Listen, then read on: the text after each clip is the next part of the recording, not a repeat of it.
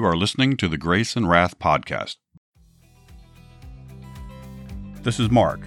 Living a truly fulfilling life without Christ is impossible, and choosing to die without Christ is pure insanity. Repentance of sin and belief in the gospel of Jesus Christ is the only way to be saved by God's grace from God's wrath.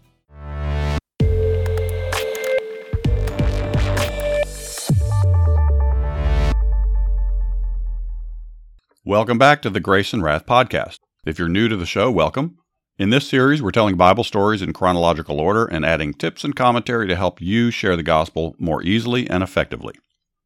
Today's story is entitled The Anointing of David. Samuel couldn't stop thinking about how God rejected Saul as king over Israel. The Lord said to Samuel, "Stop brooding over Saul. Take some anointing oil and go to the home of Jesse at Bethlehem. I've selected one of his sons to become king." Samuel said, "Lord, King Saul will kill me if he finds out." The Lord said, "Take a calf to Bethlehem and say you're coming to sacrifice to the Lord. Invite Jesse and his sons to join you. I'll show you which one to anoint."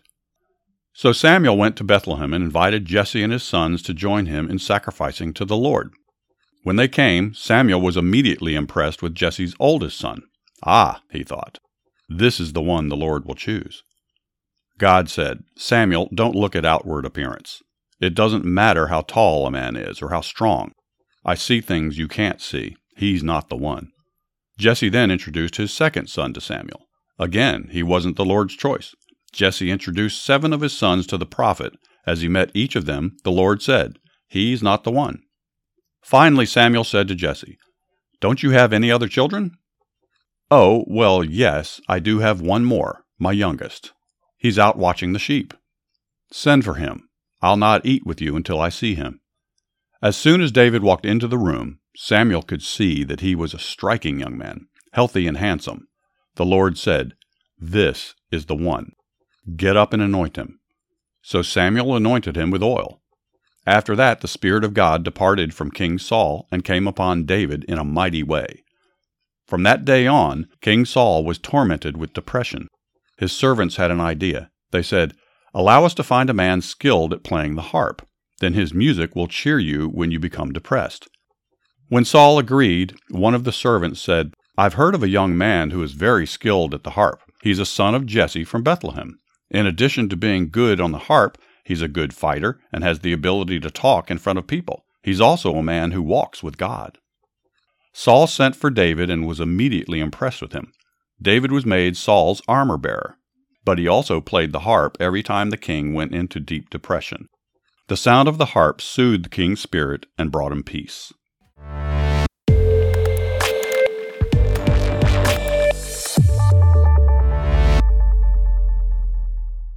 Let's read 1 Samuel 16, verse 7.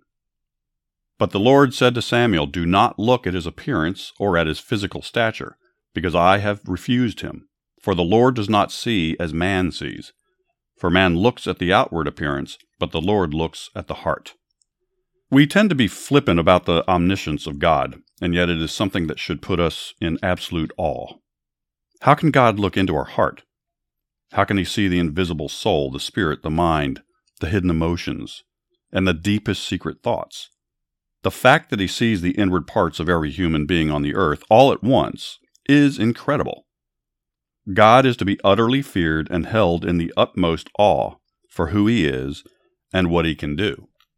Let's go to 1 Kings 8:39 for some more. "Then hear in heaven your dwelling place, and forgive and act and give to everyone according to all his ways, whose heart you know, for you alone know the hearts of all the sons of men." True repentance requires an understanding that God sees our heart and our thought life. He requires truth in the inward parts. Think about that. What are your thoughts? Do you entertain thoughts that I remember when I was a kid being told, don't do or think things that your mom wouldn't approve of? That stuck with me. I respected my mom. I loved my mom. She was not a cruel disciplinarian, but she kind of helped guide me and keep me on the right path. But when you think about it, say the same thing about God. Don't do or think thoughts that God wouldn't like, because He's aware of them all. Don't forget that. Every thought you have, every intention you have, every feeling you have at any moment in time, God is aware of. That's a humbling thought. I mean, I'm not intimidated by that. I trust God. I love God. If the government was doing that, that'd be another matter. Right? I mean, and in today's world, we kind of hear stories about this, surveillance, the surveillance culture, surveillance societies. Certain communist cultures, unfortunately, live under this kind of governmental control. And that's a hell on earth. But to have the omniscient, loving God, the creator of everything, know me so intimately and so in such detail is awe-inspiring. If you haven't already, I encourage you to heed the Lord's call, turn from your sins, believe the gospel, and receive the gift of salvation that Jesus is offering you right now. If you like what you're hearing, please like and subscribe to the program. And please consider giving us a good review. It really does help. You can also find us on Instagram and Twitter at Grace and Wrath, and on the web at graceandwrath.com. Thanks for listening. This is Mark signing off for now, so ride hard, pray often, and talk about Jesus wherever you go.